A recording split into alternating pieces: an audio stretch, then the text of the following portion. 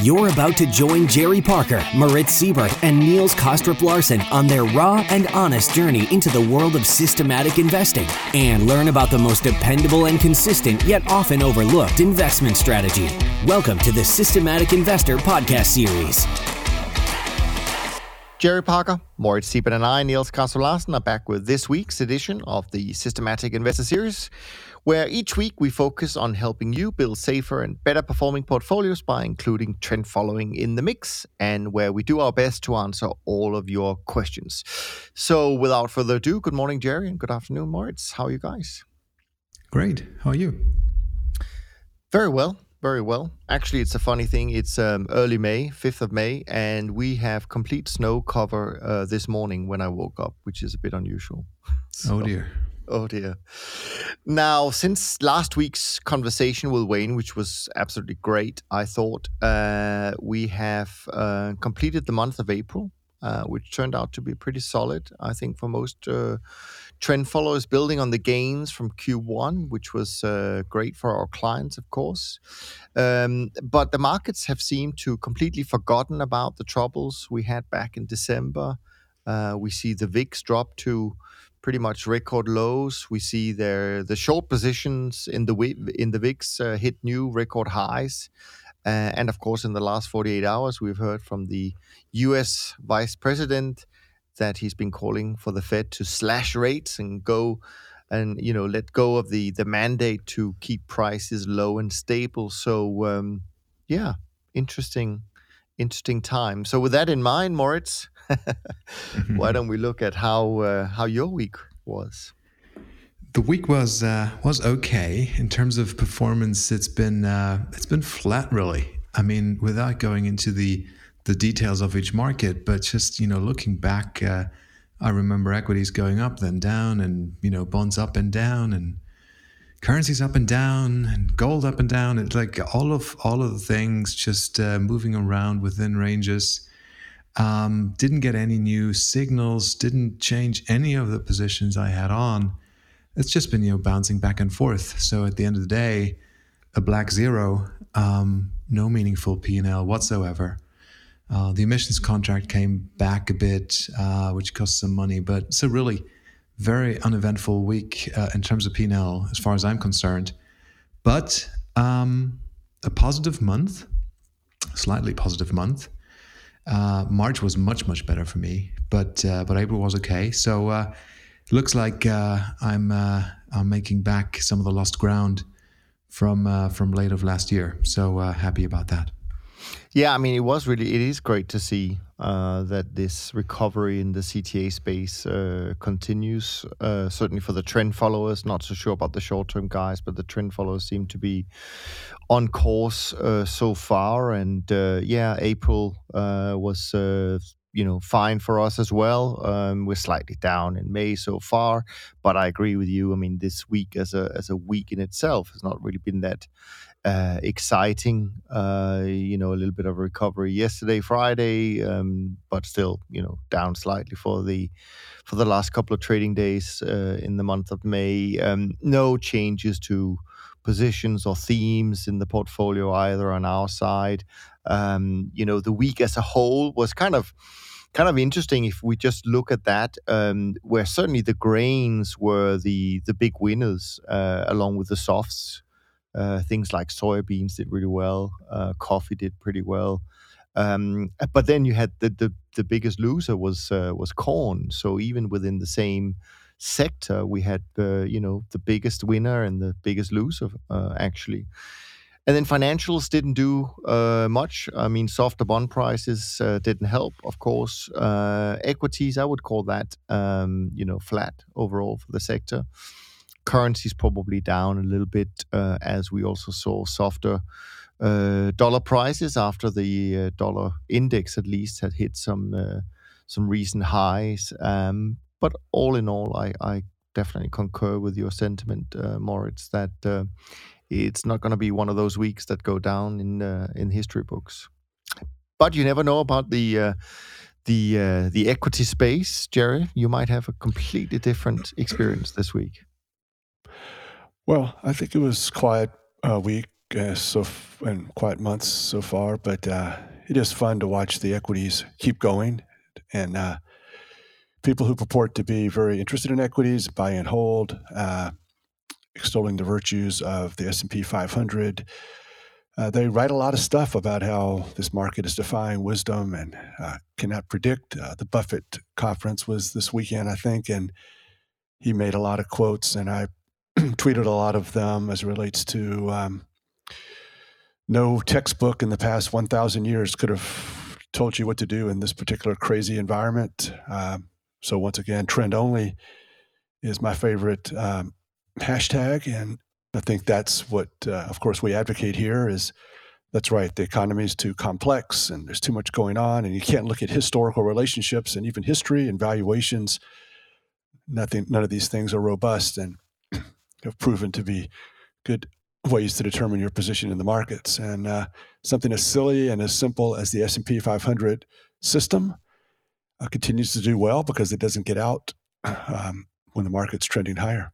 No, absolutely. And I thought I only saw a couple of the comments from Buffett. There was an interview I caught with him before the conference had really started. But he did make reference to this thing that, that he didn't really quite understand how, the economic environment, all the different moving parts that we have, how they could all fit in together as where we are now with, record equity markets and decent activity, but also at the same time pretty much record low, interest rates, et cetera, that, that even he find difficult to fully comprehend. So I think your point is great, and it's obviously the point we try to make all the time that having an investment strategy that doesn't need to predict anything is a pretty handy tool in the toolbox for sure. I watched it yesterday. It was on YouTube, the Yahoo Finance channel, I think it was. And always have this entry as a repetitive reminder in my calendar. Every year it comes up. I want to watch it for as long as we have the chance to hear those two guys. I really enjoy it, and over and over again, what I like about it is they repeat it. Avoid the complexities, avoid the insanities. This is the first step of being successful, right? And you can really. You believe what they say, right? They have no 100 or 200 people sitting there in Omaha. They have probably a group of 15 or 30 people running the thing. There's no large committees, no meetings or sure fixes that have to happen all over. They just do away with all of that overhead, which just consumes resources internally, and where they don't see it's adding any value.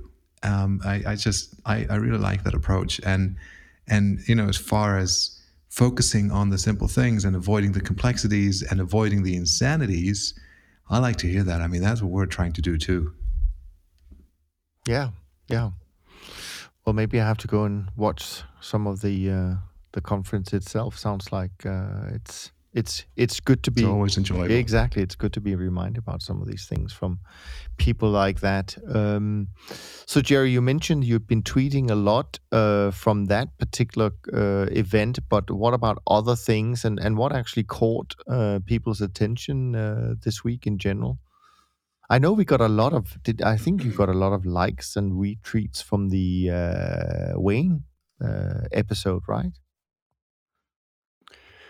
Yeah, I thought people enjoyed that. I know it was great to have him on, and I learned a lot of stuff from Wayne. And although he's not 100% trend following, he sort of sees the value of trends in his own trading.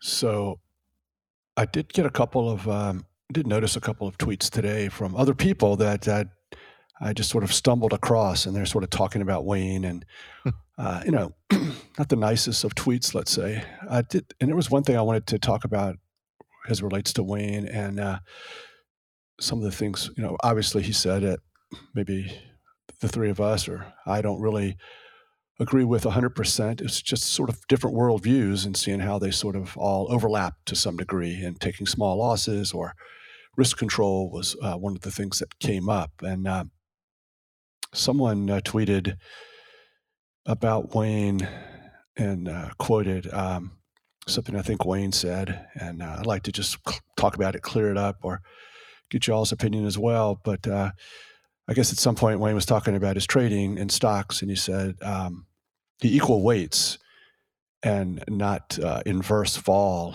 weights like we do. Yeah. And then this person goes on to say, comma, vol isn't risk, and then followed by a lot of yeses.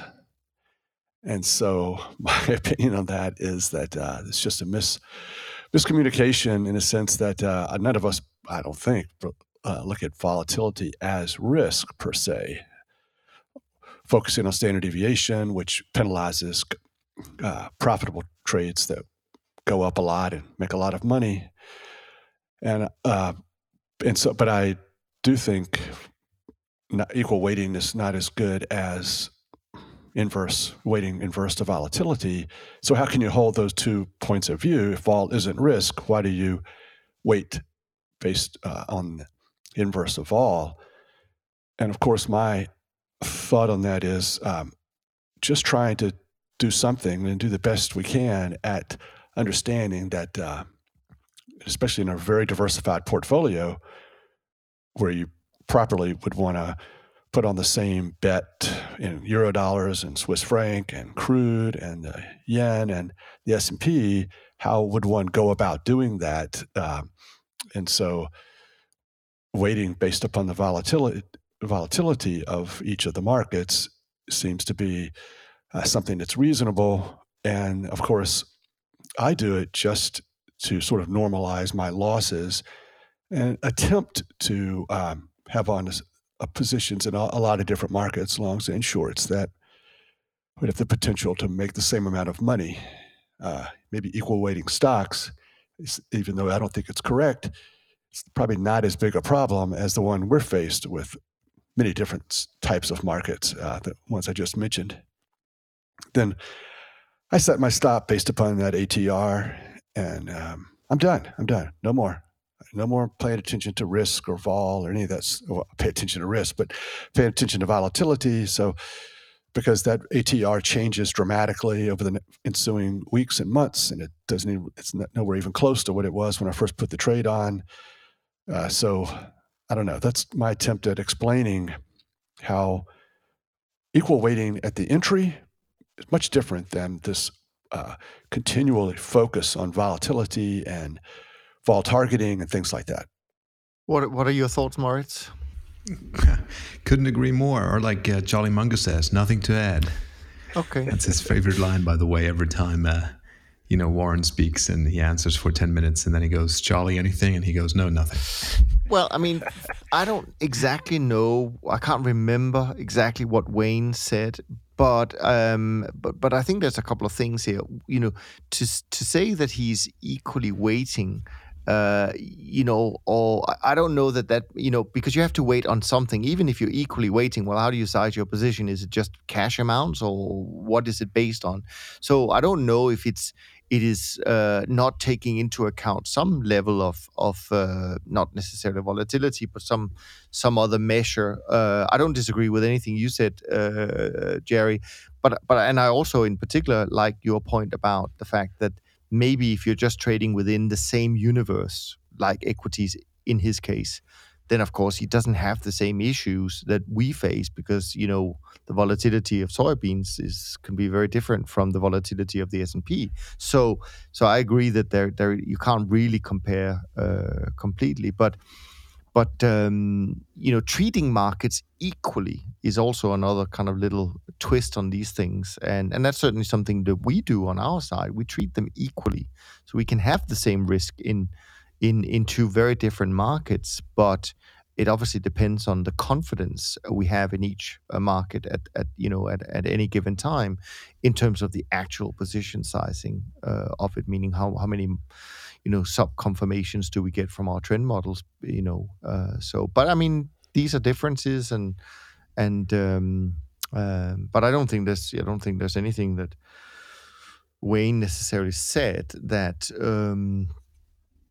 I kind of thought back of and saying, well, that seems very odd. I mean, it's just a different approach to some extent. That's right. Yeah, and I think he's fully aware of the fact that even within the equities, you can have stocks with quite different levels of volatility. I mean, Tesla and IBM, for example, right? One being high vol and IBM being relatively low vol in relation to Tesla. So if you equally weighted those, then you'd have an overexposure to Tesla. But we don't really know exactly how Wayne trades his portfolio, how the concentration, like, I think I remember he's like 10 stocks or something like that, right? And how exactly he picks those, I don't remember, and maybe we haven't discussed it. But I guess he's fully aware of the fact that, certain shares will have different levels of risk, and maybe in the way that he trades, the equal weighting is okay.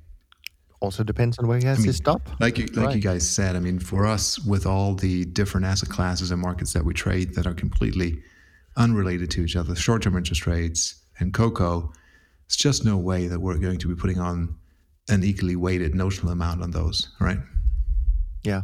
Yeah. And then once again, he did bring up the idea that is far into systematic trend following, and that it really makes no sense from your worldview, your logic. Your head will explode if you trade with a fundamental approach and you try to have on 100 positions like we would. And it's, your 11th and 12th position are not as good as your number 1 and number 2. You'll accept a little bit of, maybe I'm wrong, and you'll accept a little bit of diversification, let's say. So you won't have 1 or 2, maybe you'll have 10. But it's just a different worldview and about how things are approached that makes sense if you kind of believe in a particular type of strategy, technical versus fundamental, let's say. Yeah. Great stuff. What else came up in your Twitter feed, so to speak? Well, I think going back maybe beyond this week was the AQR study. I really tweeted a lot on this one. It suits my opinion, so I loved it. It was the AQR study that said, quote, findings suggest that trend following's lower returns in the current decade are due to fewer large moves across markets over this time period, as opposed to a decline in the strategy's ability to profit from trends. The lower performance in the current decade is not explained by an inability for trend following to translate trends into profits or lack of diversification across global markets. There is little evidence to suggest this is a permanent structural change. That's what we like to hear. That's right. That actually is, yeah.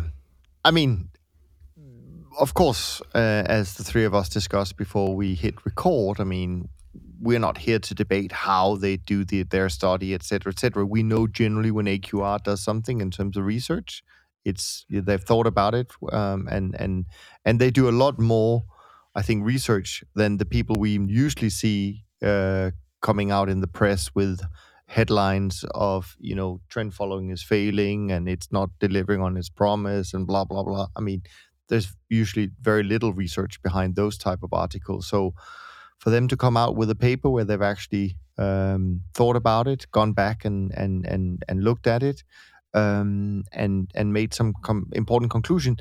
I mean, to me, it's not surprising. I mean, the way I think about the markets in the last 10 years, I kind of feel that there's been fewer opportunities, and that generally, our models have not necessarily lost their touch in terms of, capturing trends. But I also have to accept the fact that there is a huge difference in performance, certainly on the index level. There are managers out there who have kept up with performance, et cetera, et cetera. But the indices for trend following, we'll have to accept at least that there's a big difference between returns prior to the financial crisis and since the financial crisis.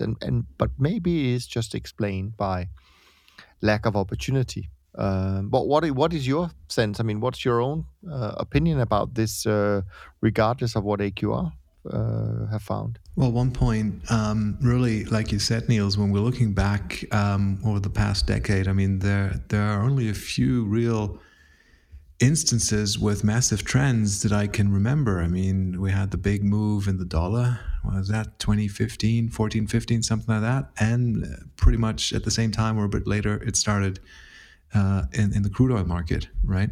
When it went down.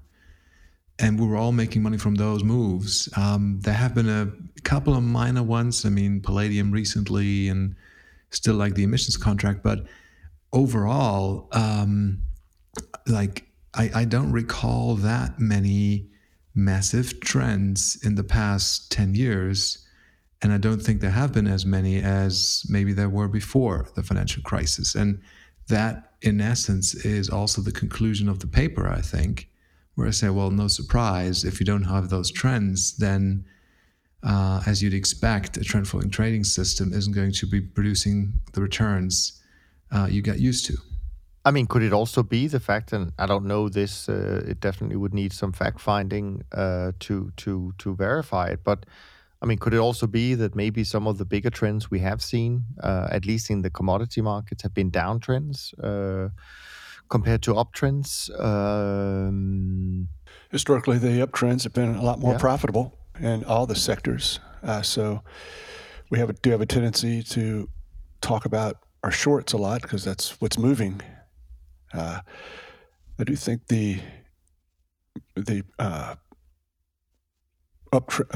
paper should have talked about, or maybe it did. We were sort of talking earlier. Did it fully look at the maximum profit in a trade, regardless of the Sharpe ratio of a certain market or trade? And I think that would have maybe had a better conclusion that are we getting the massive uptrends, regardless of the Sharpe or the sell-off? Because if the sell-off is too extreme and too big of a crash, that speaks to the nature of the typical CTA trend following is not being able to capture the profits like it did historically. So if the CTA and systematic and computer-based strategies are now the tail wagging the dog, we're still going to be in trouble and being unable to capture the trends like we did in the past. So I'm a little unsure about if I can really go full 100% into accepting the results of the paper. It is AQR. They are super smart.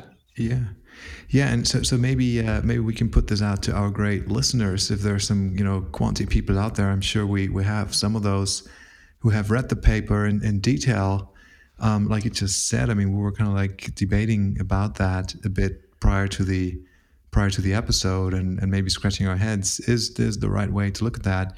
Taking the averages of all absolute market moves in a risk-adjusted way, and making inference to the quality of trend following.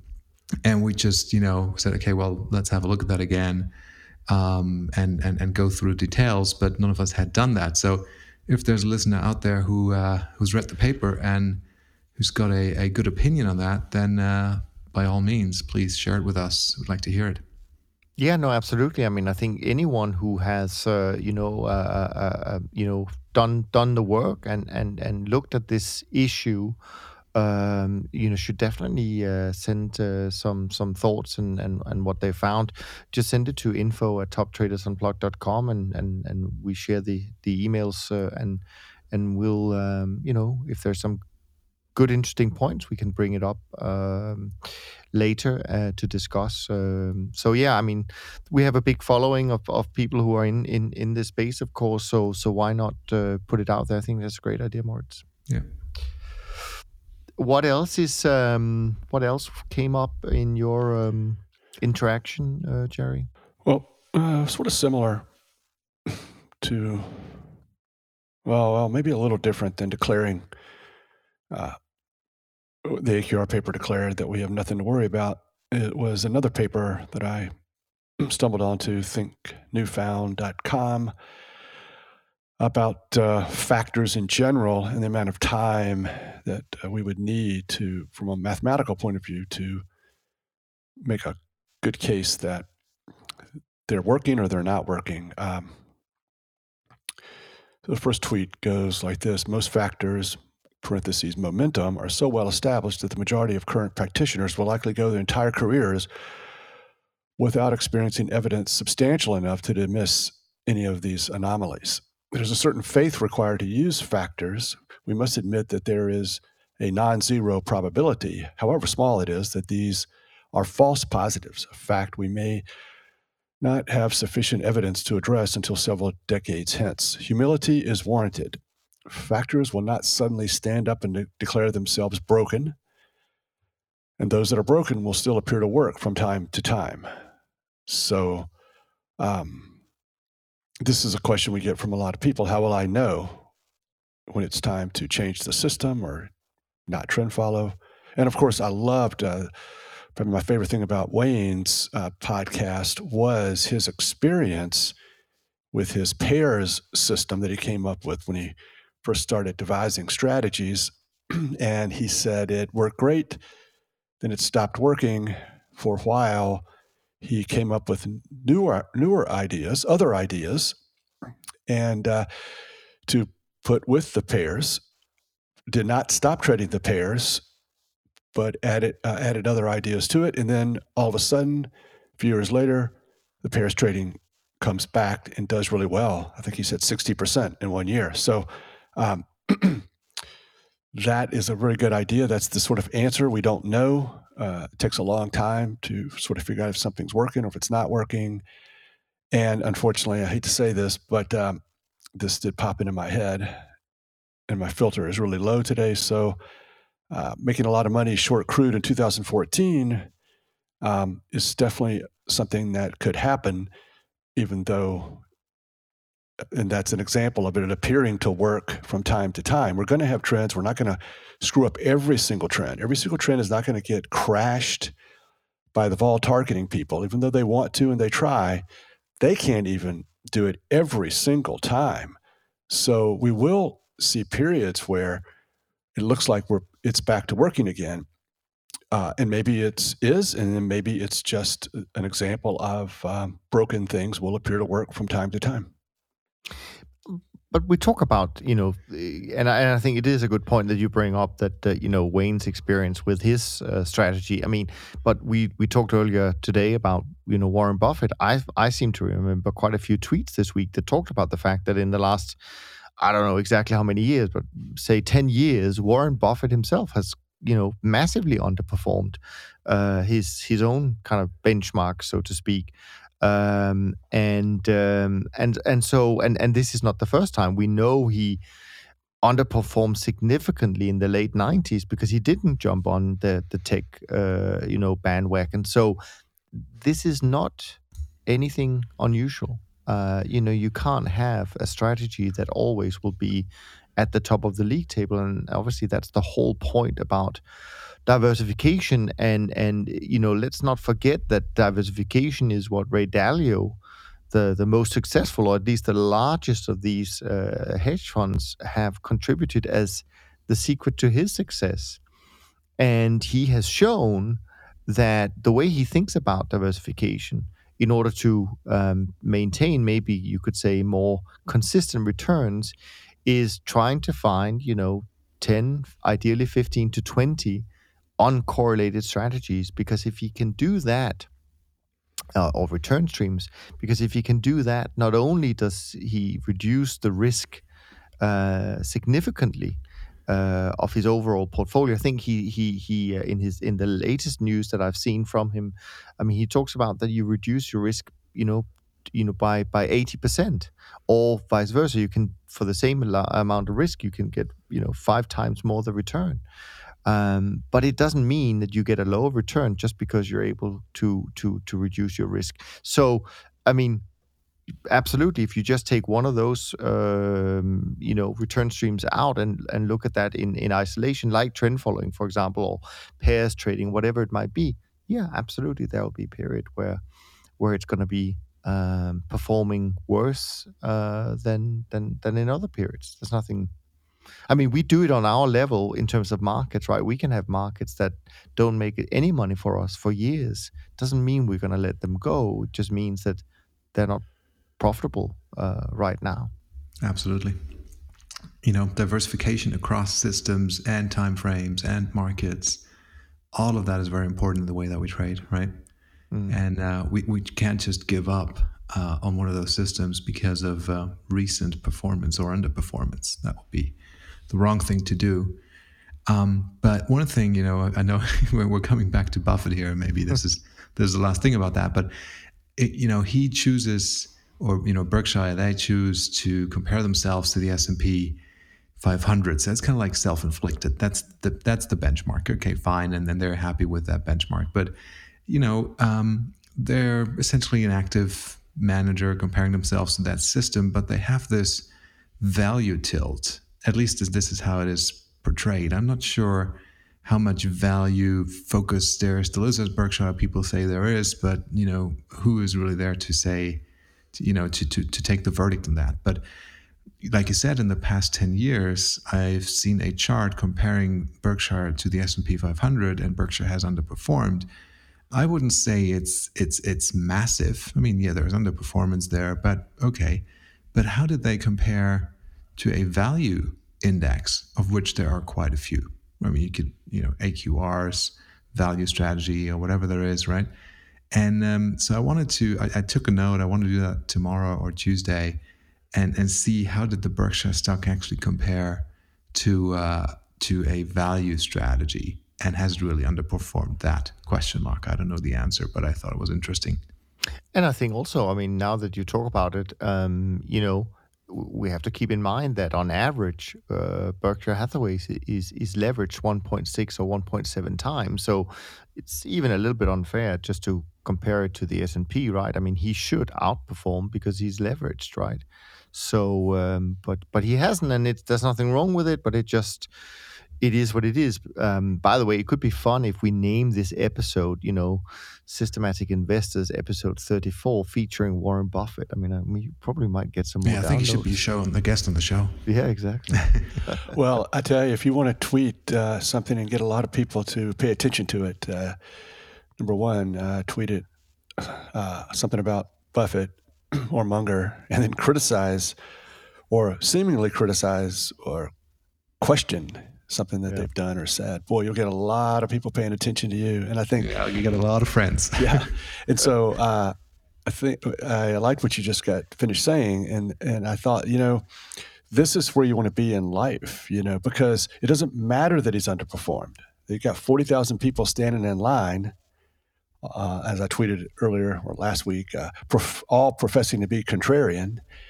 And the one thing that none of them care anything about is his recent performance. I mean, and our podcasts are full of how much we have to put up and care about recent performance. And he transcends all of that. It's philosophy. It's what he does. It's what they want to do.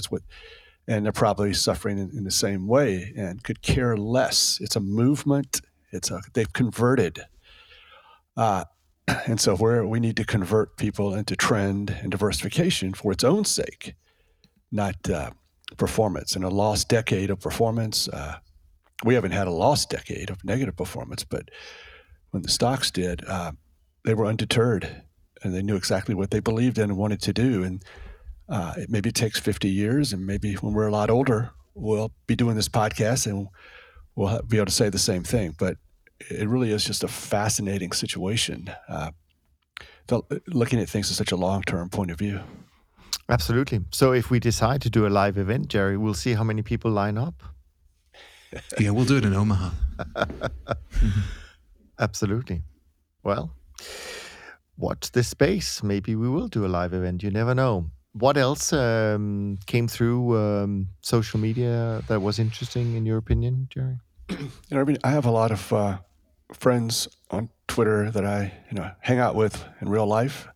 I've met, and so I'm texting with them like every day almost, somebody, and they're really smart guys and girls, and we had a little conversation. And frequently I get these emails and texts from my friends or people, and I'll say, "Oh, I need to tweet that. Do you mind if I tweet it?" And they're like, "No." A couple times they've said, "Oh, could you please take that down?" I'm going to get in trouble. So I had this conversation with a friend of mine, and we were both tweeted this Bloomberg article. And the title of the article was Quants moving away from trends into alternative data. And, it was a video from that another friend of mine was on, and he didn't really say that, but that was the title of the article, So I tweeted, my friend wrote me, and he goes, so quants are moving away from trends, but the edge is now alternative data like counting cars in Europe. Give me a break. Curious if you see it the same or different. I mean, what a layup, right? I'll write back dumb stuff. That's how I see it. No surprise. No one can do it better than we can, but almost anyone can do it as well as we can if they try to do it like we do it. I wish what we do would start working again. And so I thought, I really like that. I like that. And not many people agreed, but I do think that ironically, I wouldn't trade what I do and the trends and the diversification in the systems. And it's arrogant to say no one can do it better, especially since there hasn't been any recent evidence that that's the case. But it is nice to know that almost anyone can do it as well as we can if they just try to do it like we try to do it. Yeah, well, I mean, in the words of Charlie Munger, nothing to add. Pretty good. Do you have got more supporting tweets like that, conversations like that? Not this week. So maybe we can go to questions. Sure. Yeah, we got quite a few actually. So let's do that. Let's jump all the way to Hong Kong for the first question. Very nice comment from our listener here, and who goes on. I think this was also prompted by when we sent these, when we asked for questions at the time. We had debated whether the length of the podcast, and we've got a lot of responses. So we're very grateful for those. And he was making a funny comment about that before he posted his question. And he said, I followed this podcast weekly and try not to ever miss it, given the years of experience and wisdom the three of you offer. I'm also grateful for the health benefits. I listen to the weekly show and will not get off the treadmill till it's over. I may even have lost a few extra pounds due to the longer formats. So, maybe we just keep on our unstructured format. I like that one. Yeah, exactly. Anyway, that's a good one. Question was, the past week you discussed stops and various applications to the longer term systems you use. I would love to get your thoughts on adjusting to a tighter stop in circumstances where you get a big fast move like we saw in Palladium earlier this year, and it reached 2 or 3 standard deviations from the moving average, like 100-day exponential moving average, or even the 200-day exponential moving average, or whatever look back period one may have chosen in order to avoid giving back too much of the profits. Of course, one may need a second entry point to get back into the trend, if after taking profits, trimming the positions to trend, if the trend continues. Do any of you exercise some of these type of exits, or even just trimming a position based on a standard deviation or computed set score based on dispersion or volatility? I know this is not pure systematic trend following, but in the spirit of evolution, wanted to ask the question. Moritz, what say you? What say I? I think I've mentioned it on the podcast. I have a tiny application within my trend following system. Triggers rarely, so you can accuse me of not working with large sample sizes here. But it's kind of like more like a risk management technique where if I'm entering a trade and it has immediately thereafter a massive move, fast move in the direction of the position that I took, that may, it's not guaranteed, it may cause me to move that stop and take some of the risk off.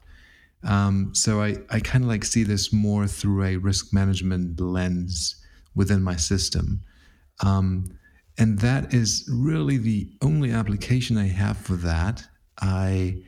Other than that, really do not actually want to avoid it, making the stops and the distances all too dynamic as a function of anything but the movement of price in terms of highs and lows. Yeah, good stuff. Jerry, I know you probably have some thoughts about this from our previous conversations. Yeah, I mean, I think it's okay to not. I wouldn't be too concerned that it doesn't have a large sample size. I mean, I think sometimes you can sort of make a sort of a discretionary move that's sort of based upon a rule. Just when crazy things happen, I would sort of look at it as maybe. I mean, I think it's a good topic. I think it's a good thing to have, and so I'm not sure exactly how. If there's a best way, I would just say that if it's a material profit, your system can fail and you can give it all back. Let's say, I guess it's possible. So don't let that happen. I've told you way too much good information right there. Does it have anything to do with the number of standard deviations above a moving average? I don't know. I probably would just say probably not. I mean, if it's a small profit, but it just skyrocketed, like let's see, we got some recent trades, so let's look at them. Hogs. Yeah. And so Hogs is a good example. Yeah. Is it? And I'll tell you another good. So would I care about Hogs too much? Do I want to override my system on a small profit like Hogs? Well, I've just determined it's a small profit. You may not, but I'd say probably no. But I'll tell you the perfect chart to go to, and that would be something like Bitcoin. Sure. If your system can withstand Bitcoin, you sat there, you made all this money, it got crazy, you rode it all the way up. What are you going to do when that thing kind of crashes on you? Part of what the CTA industry is, in general, me in particular, have done is to make this decision that we need to be longer term. The markets are choppy. If you get out shorter term, like we used to do, you just have to get right back in. It'll just chop you up, get you right back in. You have to get back in at the highs again. So when you do get these moves where there was literally almost no give back, the sell-offs were short and not very deep, and it goes right back to the highs. Okay, I mean, it's a good thing you had your long-term system. You didn't really need it. It kept going and going. Now your long-term system may give back a lot of profit in this sort of, what do you call it? I don't know, this sort of straight-up move. Parabolic. I forgot the word. Parabolic, yeah. And the parabolic move. So then what do? I don't have a good exit for that. Wish I traded shorter term on this particular trade. And there's your dilemma.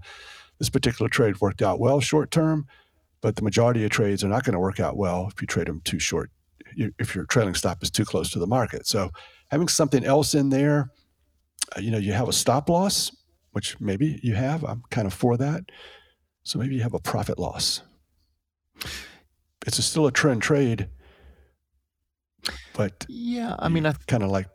I mean, I think your example with Bitcoin is interesting, and I think generally to answer Todd's question here, I mean, I think first of all it has to be rules, and it has to be something you test, and it has to be something you stick with. I don't think you should venture into, and that's just my opinion, but I don't think you should venture into making exceptions if you want to be, systematic. But I would imagine.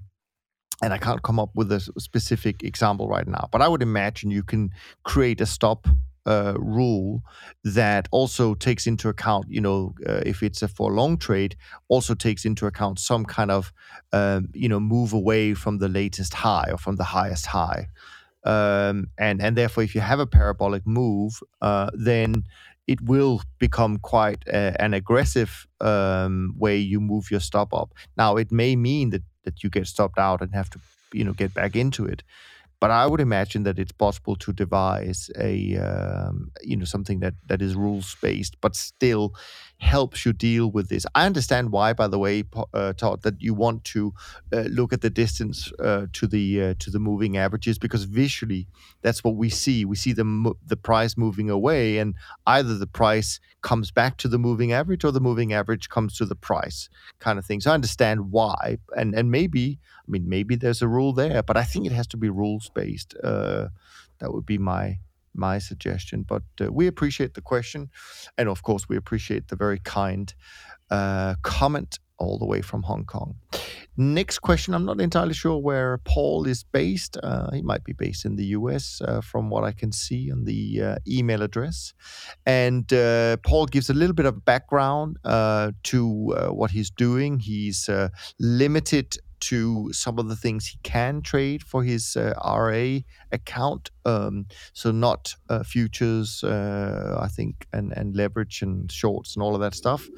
But essentially what it comes down to is a question about looking at what he calls trend strength. So he says, in all discussions, articles on trend following, I've always heard of trends considered based on trend direction and trend duration, but never the strength of the trend. My question is, have any of you ever considered trend strength in your models? And if so, what do you think the pros and the cons are for using trend strength to determine what investments to make and or to determine position sizing? But Paul, if I can just start on this one, I actually think if you listen to what Moritz, Jerry, and I are talking about, and the way we do trend following, I think you'll find that we all use trend strength, and to me at least, it's a very important and it's an inherent part of trend following, because the way you wouldn't have trend strength is probably if you only had one system with one look back period and one other criteria, then you would either be fully long or fully short. But the way trend followers in general do this is by having multiple systems with, or models with, different lookbacks, with different other criteria for getting in, whether it be volatility, whether it be price levels.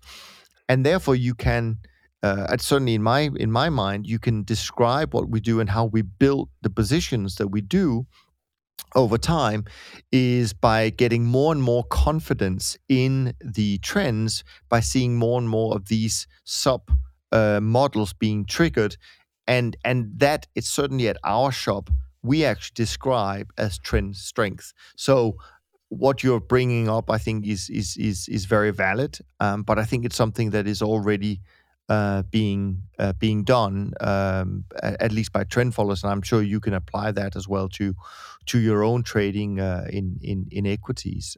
There should be no problems in doing so. Anything you want to add, Moritz and Jerry? Well, I agree with what you said. It's great. Yeah, I sort of looked at that question a little bit differently. So I agree with everything you've said, but I think that I do get there's another way that a lot of people look at it is yes, go deeper than just the systems or the multiple systems. Like, why not just have a measurement that says, okay, you got 30 longs and 30 shorts that have met your entry criteria. But how about making it a 10 longs and 10 shorts, and just do the 10 strongest of those 30 that your system is set to get in, and then effectively you would size those, I guess, larger. Or you could even do it. You could even do it another way, like the strongest market gets the biggest position, the second strongest gets the second biggest, etc. So, and that's not the way I do it, and I think most people have. They sort of ignore beyond what your description was, Niels, this idea that you should trade, you should measure these. It's more like it's a go or no go. If you meet the entry criteria, then we're in, and we're in until the stop loss or the trailing stop. If it stops going up and just sits there for a while, so what? We're not going to do anything different. We're not going to trade. We're not going to try to come up with a metric that says, well, these are trending, but they're super trending, and we're going to trade them larger. And I think that that's it gets back to just treating all the markets the same way with the same risk and unit size, and taking all the trades and not trying to fine tune it too much to only find the strongest and the weakest. Does that make sense?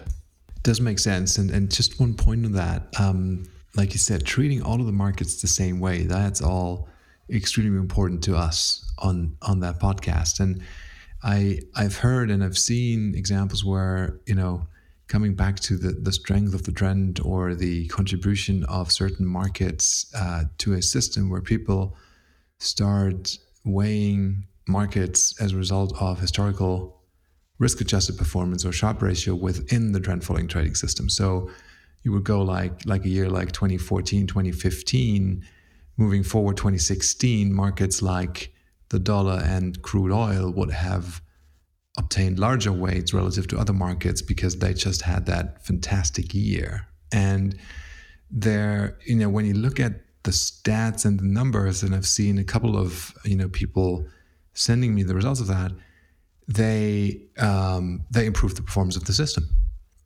And you go like, well, that's that looks great, but essentially what it does, it stops treating all of the markets in the same way. And it's kind of like violation of the commandments. Don't want to do that. And I'm not sure that what you've analyzed there, which has worked so well in the past 15 years, is actually the right way moving forward. But you could say that also relates to the strength of the trend. I mean, those markets, if you had those strong trends, probably you would start overweighting them going forward. And I don't want to do that. And this is why the cross-sectional momentum has never appealed to me, because you're not handling all the trades the same way. A certain stock, and you could apply the cross-sectional to any group of markets, but it slows down. It's been a nice trend. I got in on a systematic entry, and now I'm out of the trade because it's, relatively speaking, not isn't keeping up with other markets and trades. And so I think that by trading all the markets the same way, there's a reason to do this, and that is because you can then pick up all the trades in all the markets, longs and shorts, if you treated them all the same way and say, aha, here's what I have to show for my big back test, 3,000 trades. And that's the reason you do it. It's not because you want to suffer all the pain we have to suffer. We're creating systems that, on the crude system, that we all got short and we made all this money short crude, and 14 was this great year. I dare say, but that the system that I used to trade crude itself had very little input into the entry and exit. This is the craziness that we try to explain to people as to how all of this works and why it works the way it does. We'd love to do it differently if we didn't know better. Absolutely. So thanks for the question, Paul, and hopefully you got some value out of these comments. Next question is from Brian. Brian is from Florida in the US, and he has a question and a suggestion. Question first, would love a conversation on when to scale back when you sorry, let me start again. Would love a conversation on when to scale back up when you scale back position size due to drawdowns. We know that 10% is not recovered by a 10% up move. When do you get back to full position size, and how? And then also he goes on to suggest, he says, last episode you listed a whole host of other pieces involved in running a CTA, like compliance, programming, marketing, data, scrubbing, etc., etc. A 10 to 15 minute segment each week tackling one of those topics would be a great idea. So we appreciate the suggestion, Brian, and we'll certainly think about that, and maybe we'll just take, questions if we see there's a lot of questions coming in other areas, although a lot of them seems to be kind of model related or trading related. But if you have other questions, we'll certainly do our best to tackle those as well. But let's get back to the question. This is probably more for you, Moritz and Jerry, in terms of scaling back up and so on and so forth. Is that something you practice have any thoughts on when it comes to drawdowns and handling those from a position sizing point of view? Well, I think it's important to have an approach, a systematic approach that it doesn't require you to scale down often. So that would pretty much, a lot of that's going to be determined on your win percentage and the amount you risk per trade, let's say. So I think that the trying to avoid that, it's I don't think there is much history. All I would try to do in those situations historically would be to reduce my risk of hitting another drawdown that I didn't want to hit. And I don't think looking back at history to see if it helps or if it works is something that's required. If you don't get your risk under control from the get-go or when you're in these losing periods, then a sample size of one could really make it difficult for you to continue. So I think that's the most important thing. And there is no good answer on when you should start putting the risk back on. So I don't, every time I've ever done it, I've done it many, many times historically. And almost every time I've cut back my positions and my trading size at the bottom, at the low. It never worked. And it's just one of those things that you'll be happy if it does work. It'll work in a bad way. So you want to do it that way. I've definitely had friends who've told me over the years that, well, I quit doing that and I try to find ways to reduce my position size when I'm making lots of money. That's probably a better way to do it. I think that has its own problems and issues, but it's a very confusing subject. I don't think there's any help that you're going to get from history. What about you, Moritz? What are your thoughts? Couple of points on that. Like Jerry probably said. I mean, I've never been successful trading the equity curve of my system in a discretionary way. On that I don't have a good track record. So stop doing that right away. Don't seem to be good at picking the lows and the highs. But so what I do and what I see also, I mean, very often with funds you look at, they will change their trading levels just as a function of their net liquidation value or the net asset value or the AUM that they have. And if they start making losses, then the next trades that they will put on will be smaller and reflect the lower AUM. What I personally do is kind of like in that ballpark, but with a small non-linearity built into that, but in a systematic way, which means that on the downside, so if I'm in a drawdown, the greater that drawdown gets, the faster my scaling back tends to be. So there is a nonlinearity there that works in both ways. It also means that on the way back out of the drawdown, hopefully to new highs, I do not in the same way ramp up and size back up the position sizes as fast as probably the AUM would suggest. So that is what I do. That is don't want to say that is due to maximizing performance. It has more of a risk view to it, where by all means, and we spoke about that two episodes ago, we want to have those long track records and absolutely avoid the risk of ruining and blowing up, because you only get one chance of that. So we have to stay in the game, and I want to be more risk averse if I am in a hole and in trouble, and that's why I do it. Yeah, that's an incredibly good point. I can't believe I didn't say that myself, but you definitely want to do that.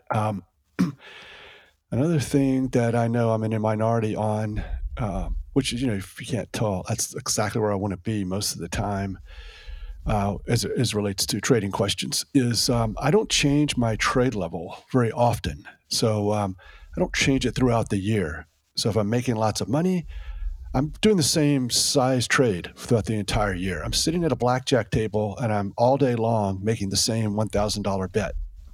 Now, I know it's a bad example because the odds can change, but I'm applying my system, and I don't want this up and down trade level changes to get in the way of my edge. And so for me, I think I would just like to have $1 billion under management, and then on December 31st, for the whole year, trade all the trades the same size with $1 billion trade level, and then distribute all the profit at the end of the year, so I could next year trade all the trades the same as well. So I want to trade them the same. We've talked so often how important that is, but we don't really think about, well, you just made 20%. Now your new trades are going to have to be 20% larger. That's not like a bad problem to have, but still, it's a little bit different. And, to some degree, it's going to have a little positive or negative impact on your systematic approach. And is this something you were taught back in the day by Rich, or is this something that you developed yourself? Because it is, as you say, it's definitely different to what most people do. Yeah, no, I think I was definitely taught that, of course, and just became more extreme about it over the years, having tried to update it, quote unquote, update that idea with my own ideas, and seen it kind of fail, and just sat back and thought of it the way I just described it. Because, and of course, all these analogies fall apart at some level, but this is definitely something that can happen, especially if you had a really good period or a really bad period where your trade level and the trades, you're going to really handle the trades differently depending upon the trade level and the size of the trades. So, but you can definitely get into a situation where you can bet $1,000 in the morning, and then in the afternoon, since you've made so much money, you bet 2,000, and you could end up losing for the day when in fact it's only due to the fact that you had a bad afternoon and you traded twice as large. Overall, you made more in the morning than in the afternoon, but this material change in your trading size can really play havoc with the money that you take home or that you don't take home.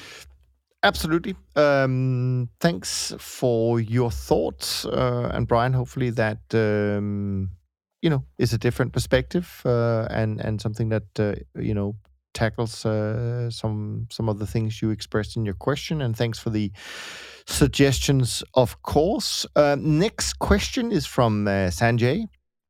Sanjay, it's his first question. He comes, and actually, funnily enough, it's a little bit related to the article we talked about with AQR. So let me try and read the question here. My question relates to the lack of trends in the past 10 years. This is the new normal. Is this the new normal? Sorry. AQR study showed that trend following can still extract gains as long as there are a few major trends, like 2014 being a recent example. But with the exception of 2014, most other years there have not been many trends. The reason given for the lack of trends is central banks suppressing volatility. Question number one, apart from central banks, are there any other reasons for the lack of trends in the past 10 years? Question two, if it's primarily the Fed, ECB, BOJ doing QE, it doesn't seem likely that they will stop. The Japanese have been doing QE for 20 plus years, and with short rates closing in on zero, central banks don't have many bullets, no headroom to cut rates, so QE might be the only game in town. Therefore, volatility suppression and lack of trends, question mark. So he's just asking for our thoughts on that. And finally, what are some of the indicators that can be looked at which would be a good proxy for the environment of trends? I already look at Nils's indicator, the trend barometer, and he looks at commentary from some of our firms in terms of correlation to dial down the leverage if correlation is high. However, these can change from month to month. I was wondering if there are any longer-term indicators that might be good proxies for the secular environment for trend following.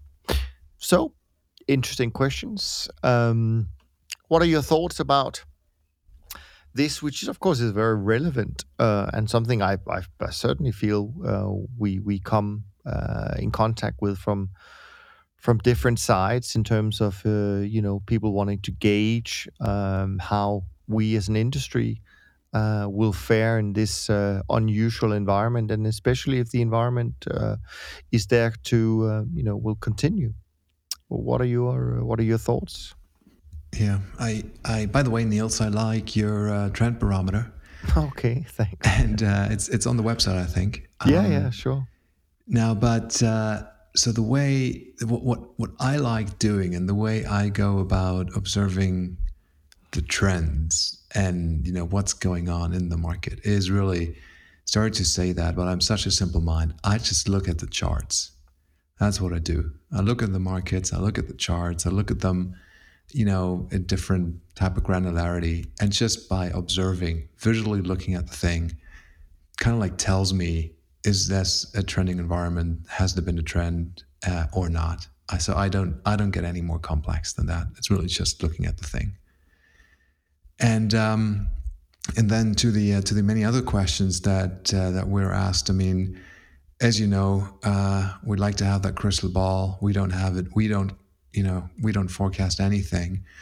But I mean, central bank policy. Just this weekend, I read an article written by Ray Dalio.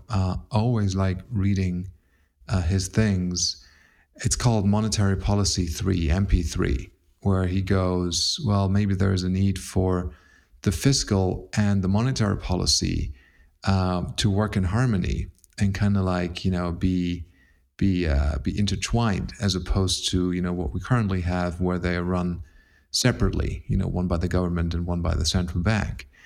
And so, whatever it is, I mean, it could be, yes, that, central bank policies over the past decade and for Japan even longer has suppressed volatilities, and central banks are out there keeping volatilities low, which isn't a good environment for us. But I mean, whatever it is, the future may be the same. It may also be radically different because we're moving to new type of policies or new systems. And, we see certain developments, on the political side. I definitely don't want to go into that, but, just things becoming more extreme and opinions being voiced. And who's there to say that, not in a few years we'll have a very, very different environment, both in terms of markets and in politics, that will see massive trends, and we'll be there to profit from that.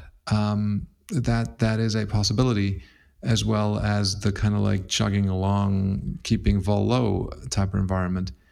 I just don't know. But the thing I know is that, the way I think about it is in order to be prepared for whatever change there is or whatever non-change there is, I want to stick to my system, because I really trust that it will give me the best odds of controlling risk in those markets and having a good chance of making money in the long run. Yeah, that's right. And surviving everything we do is, I think, to a large degree, how can we survive with proper leverage, small losses, longs and shorts, lots of diversification. Oh, and thank you. It happens to make money as well. So that's nice. Of course, we haven't made a lot recently, but and I'm not going to go on record. I mean, I just don't think I don't like fundamental analysis. So I want to be kind of true to that and say I am not going to disagree, but I'm not going to agree that it's the Fed's fault. I don't know whose fault it is. I don't really care. It's just something I don't have to have an opinion on. Why would I have an opinion on that when I don't need to? Because the excuse, it's not a good excuse. You're paid to figure this stuff out for me. Trend following adapts, it evolves, it's ready for things that have never happened before. You just follow the moving average or the breakout. You get yourself in the right situation with the right positions eventually. And so why are you coming up with these excuses as to why it hasn't worked? And that's a far cry from saying, hey, there hasn't been a lot of trends. And that's for the clients to decide. Well, your whole system is based upon the amount of trends you've had in the past, and you can get away with a 40% win rate because there's been these mega trends and your parameters are adjusted, optimized based upon the past. But then going further and saying it's the Fed, it's zero interest rates, whatever it is, I don't know. We're kind of paid to not to do our best and not. I really don't know. I don't want to pay attention to fundamentals. I mean, I completely agree with both of you, actually. And let me specify that I think Jerry is completely right in saying it doesn't really matter the reason, right? And of course, this comes from a world where people go on CNBC and Bloomberg every day and try to explain why things are happening. But in our world, it doesn't really matter why. It may be the Fed, it may not be the Fed. But I think the other side of the coin here is as I think Moritz talked about earlier, diversification, right? So even if we may see some sectors of the markets we trade being impacted by some forces or just having a period where there are fewer bigger trends, as diversified managers, we should be able to find other opportunities. I mean, we talked about it earlier today. We saw lean hogs go up by 75% in the month of March. We've seen palladium have a big run. Last year it was energy. So, and I can only speak for the firm that I work with, and that is, we have not seen a degradation of our returns in the last 10 years compared with our 35 years prior to that. There is no difference. Our returns, we've actually just putting the final touches on a study of this. Our returns are pretty much in line, especially when you take into account that we don't include interest income in our composite returns since 2007. We stopped doing that. So what you see when we publish returns is just pure trading gains, and as I said, they're not different than they were prior to 2006 or prior to 2013 over a certain period of time. But I think the reason why this comes up is I think and I know I go on about this from time to time, but I'm concerned about the returns our industry is delivering. But it's because people choose to go for size rather than returns. I think that's a bigger problem, because when you go for size, you limit the universe of markets you can trade, and then clearly, and they all become linked to the financials, meaning the currencies, the equities, and the interest rates. So clearly, if you have fiscal and monetary policies that impacts those three sectors, then I do agree that could be a part of the explanation as to why returns for our industry, at least, have gone down, and why they may continue to be low as long as the central banks are active. But, so I agree with both what Jerry and Moritz has to say, but I think we just have to do what we do, and I think this is why diversification is such an important part of the success of trend following. A lot of people don't talk about it. They talk about, well, it's the entry or it's the exit, et cetera, et cetera. And a lot of books are being written and courses are being sold and software is being sold that make it sound like you can take the trend following concepts, apply it only to equities, and you're going to be massively successful. I don't know that is true. I think the secret to success in trend following lies within the diversification. Because we certainly on our side have experienced many years where one sector, for example, equities, did not produce any returns. Now, we don't trade single stocks like Jerry does, and maybe you can better get the diversification when you trade single stocks. I'm not trying to be an expert on that, but I'm just saying in general, I think the secret to trend following success lies in diversification, and if you apply that, then you are less sensitive to whatever the central banks might decide to do. Yeah, but I think that's true. I agree with all of that. You only even come up with the idea that applying trend following to stocks only is even an idea, because number one, it's everybody focuses on stocks. Number two, it's been the best trending sector.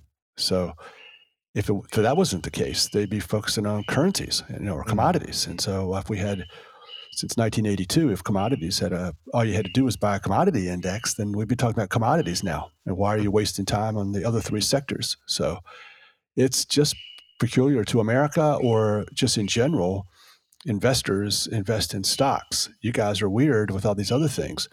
But when we do well, and prior to 2000 or 2008, not only did diversified trend following have lower risk, it made more money than stocks only.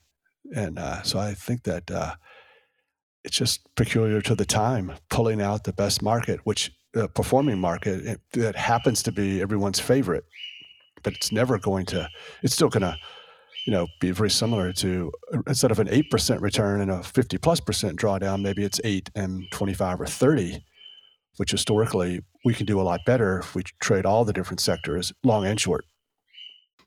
Absolutely. Actually, one thing that I came across, and I'm not entirely sure where I heard it, but I thought it was an interesting something I hadn't really thought about, and that was, I'm sure you remember, I don't know, is it 10, 20 years ago that Jim Rogers came out with, these commodity indices, and there's a lot of fuss about it, and people should have long commodities as part of their asset allocation portfolio.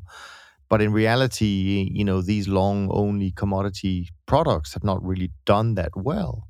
And then someone came up with the comment, which I thought made a lot of sense, that actually long-only commodity products or strategies shouldn't really work that well, because there is so much innovation from technology that actually makes long-only commodities not a particular good strategy. On the other hand, you really need to trade commodities long and short to have a chance of making any real money over time. Have you ever thought about that, or have you come across that argument? I'm not sure if I understand the question. I think the point is that, for example, we'll say, we think that, say, prices of corn would continue to go up and you should have a long exposure to commodities such as corn. But actually, the counter argument is saying, well, technology is going to come in and it's going to be even stronger in terms of making, efficiency gains in terms of corn, and therefore prices of corn may not go up, may in fact may go down, because we're getting better and better at producing these commodities. I'm not sure it's true with all commodities. There could be some commodities where there's definitely limited supply. We know that, but just generally, there was really technology that made long-only commodity investments not a particularly good idea, and I've never thought about it that way. Yeah, I can see where that's coming from, and it's a fact that the production of commodities and the way commodities are produced, corn, meats, all of that, the efficiency of that and has increased so much. Fertilizers, all of that, right? So we're able to produce much more every year essentially than the year before, give or take the weather, right? But at the same time, we're also consuming much more. Population growth, people eat more meat, all of that. So I'm not sure about.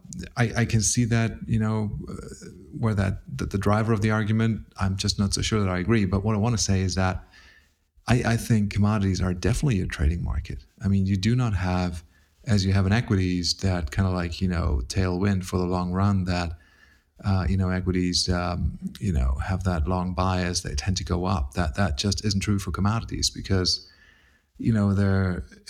it depends on so many things, like who's producing what are the prices relative to other commodities, all of that. So really, commodities is I don't see the long only side of that. It really is long and shorts.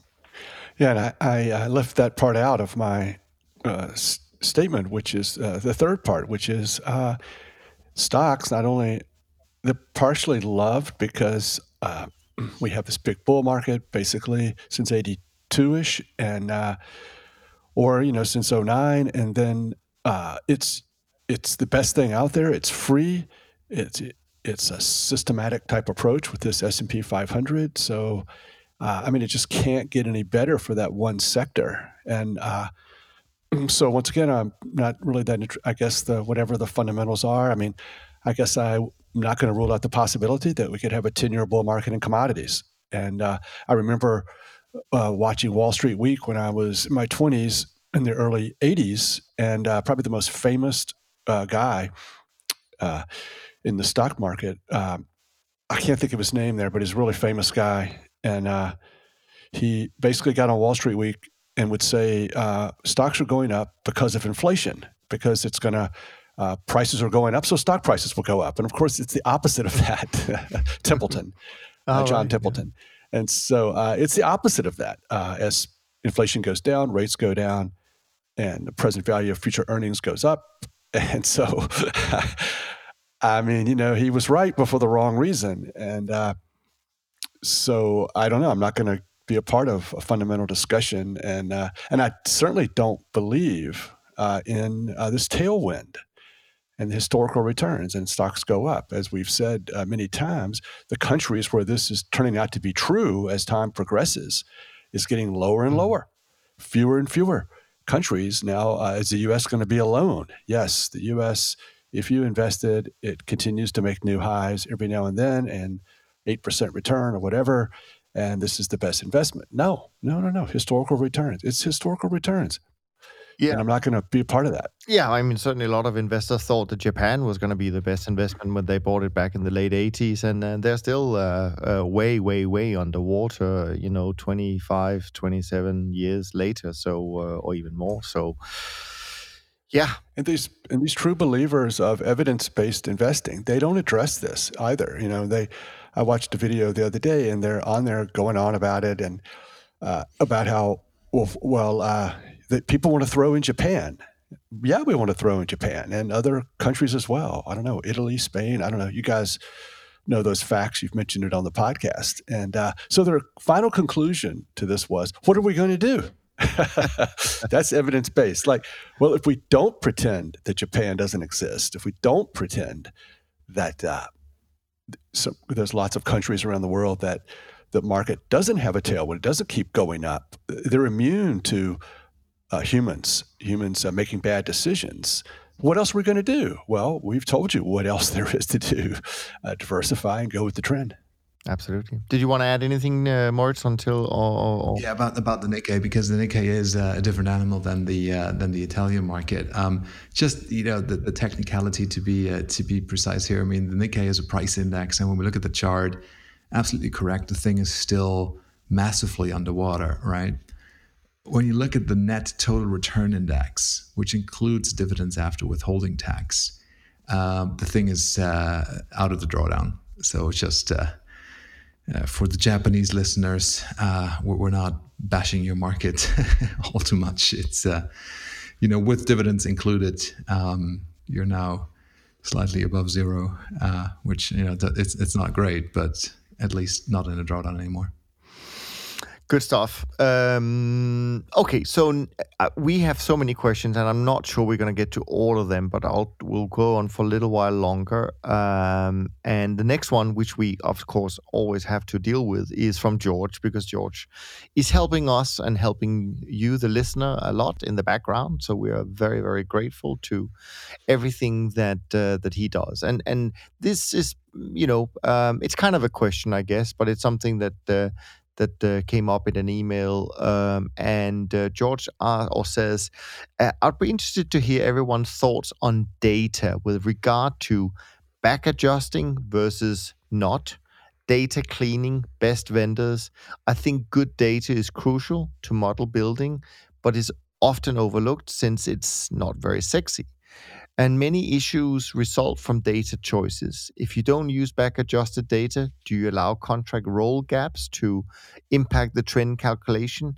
If you do back-adjust, what method do you prefer? Simple, Panama, which I'm not even sure what that is, unfortunately, George, etc. So I guess the topic completely different from what we normally talk about, but data and how we go about dealing with data. So to speak. I mean, I can start on this one. I think from my perspective, we do use back-adjusted data. We use different vendors, and we compare them to make sure it's clean. We have automation to help us with cleaning the data, making sure it is the right data every single day.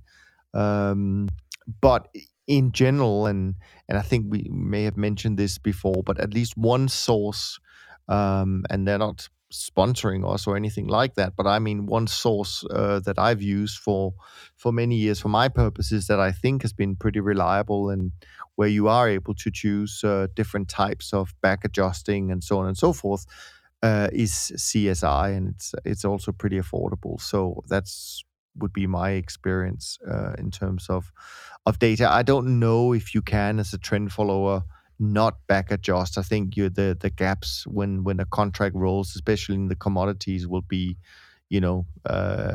create crazy signals in your model. So I think you have to back adjust. But what do you think, Jerry and Moritz, about this issue that George brought up? I think back adjust is necessary, just in a simple way that you roll the contracts, and so it's more like your NAV. So when you roll the contracts, change your lead month in your data and hook them together. It certainly works fine in currencies and interest rates, maybe except the euro dollars. Short-term rates, you probably don't want to do that. And in stocks, you need to include your dividends. I think that's important. Commodities, trickier. Sometimes old crop, new crop, that reality does not fit in with back adjusted necessarily. I agree with the process that Niels explained as it relates to cleaning it up and doing the best you can. I think obsession over data is misplaced, especially from a long-term trend following point of view. Most of the data, you're not even going to, it's not a new high, it's not a new low, it's not really going to impact you if it's off by a little. I wouldn't freak out about it. CSI is a really good choice. Yeah. Any other thoughts, Moritz, on from your point of view? Love CSI. Maybe one thing that I can add there with regards to the back adjusting, and maybe this is what George meant with the simple or Panama style, is there are commonly two different types of back adjusting futures data. One is by back adjusting for differences. So you have the difference between the old contract and the new contract, and you adjust the historical price series that you've generated by that difference. That, by the way, is what I do, and that is what I think is very applicable with respect to my system, because this is how I can trade it. And there's another method, which is adjusting by the ratio of the old contract to the new contract. So rather than the difference, you adjust by the ratio, which, I don't want to say is not, well, it's theoretically tradable in a specific instance. But in general, you cannot trade that ratio because it, ends up creating fractions of contracts unless you're lucky, and it doesn't. And so I don't do that, but that option exists, and I've seen people do it that way. I'm not sure why they do it. I use back adjusting for differences, and that's good enough for me. I don't think can't think of any ways that you can get an edge in the markets. My system is better by the way that I adjust. Once again, it's all about being consistent, and I looked at data recently, and it was in gilt. First, I was just looking at the gilt market, and one service spread a couple days early, and it was a material difference. I mean, stuff happens. Just be consistent and always use CSI, or always do your process. And I don't think there's any way to. And another benefit is that unless you use if you use the moving averages and breakouts and ATR, then the back adjusted data produces the same results as the day that you were actually trading that particular market, or all your back tests remain consistent. The only kind of irritation that you may see is that, for instance, in something like crude, the back adjusted prices of crude in the 80s or 90s is negative, but the integrity of the chart is the same. The high minus the low is the same. You're going to produce the same trades on your back test. Yeah, good stuff. Hopefully that was useful, George. Now, I think in the interest of respecting everyone's time, we've been going on for an hour and a half by now. So I think we will push the next 6 questions we have until next week. So to Todd and Paul and Brian and Sanjay and George, thank you so much for the questions we had this week. And then for Brian, Kevin, James, Rodney, and Sam, we're going to get to your questions next week. But keep them coming. Send them to info@toptradersunplugged.com. We love to dive into this, and it helps us also figure out what are the important points when it comes to trend following that you're facing and challenges and so on and so forth. So we appreciate that. Why don't I do a quick run through, as I normally do, of the indices where we are, and then you can think of any other things you want to bring up before we wrap up. But as of Thursday, so that would have been May 2nd, I think we had the B Top 50 down 61 basis points for the month of May, up 4.28 for the year. SocGen CTA Index down 47 basis points, up 4.23 for the year. SocGen Trend down 79 basis points, up 6.18 for the year. SocGen Short-Term Traders Index was flat, down 2.10 for the year. And the Bridge Alternatives Index was down 0.33, up 3.84% for the year. But I do think that Friday was a good day. So again, these numbers are a little bit early since we don't get them reported until Monday. Anything else that caught your attention this week? No, but definitely looking forward to getting to all those questions next week when we speak again. Absolutely. And what about your slogan words? Have you completely forgotten about that? Well, have a good week out there, everyone. Happy trading, of course. Have a great week. Enjoy the markets. Yeah. What about you, Jerry? Anything else that you can think of? No. Nothing to add. Thank you. Nothing to add. Yeah.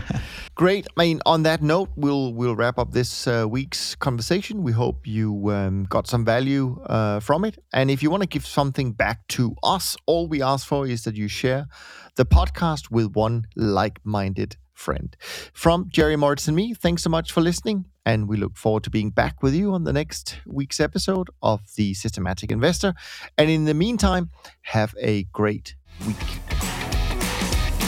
Thanks for listening to the Systematic Investor podcast series. If you enjoy this series, go on over to iTunes and leave an honest rating and review. And be sure to listen to all the other episodes from Top Traders Unplugged. If you have questions about systematic investing, send us an email with the word question in the subject line to info@toptradersunplugged.com, and we'll try to get it on the show. And remember, all the discussion that we have about investment performance is about the past, and past performance does not guarantee or even infer anything about future performance. Also understand that there's a significant risk of financial loss with all investment strategies, and you need to request and understand the specific risks from the investment manager about their products before you make investment decisions. Thanks for spending some of your valuable time with us, and we'll see you on the next episode of The Systematic Investor.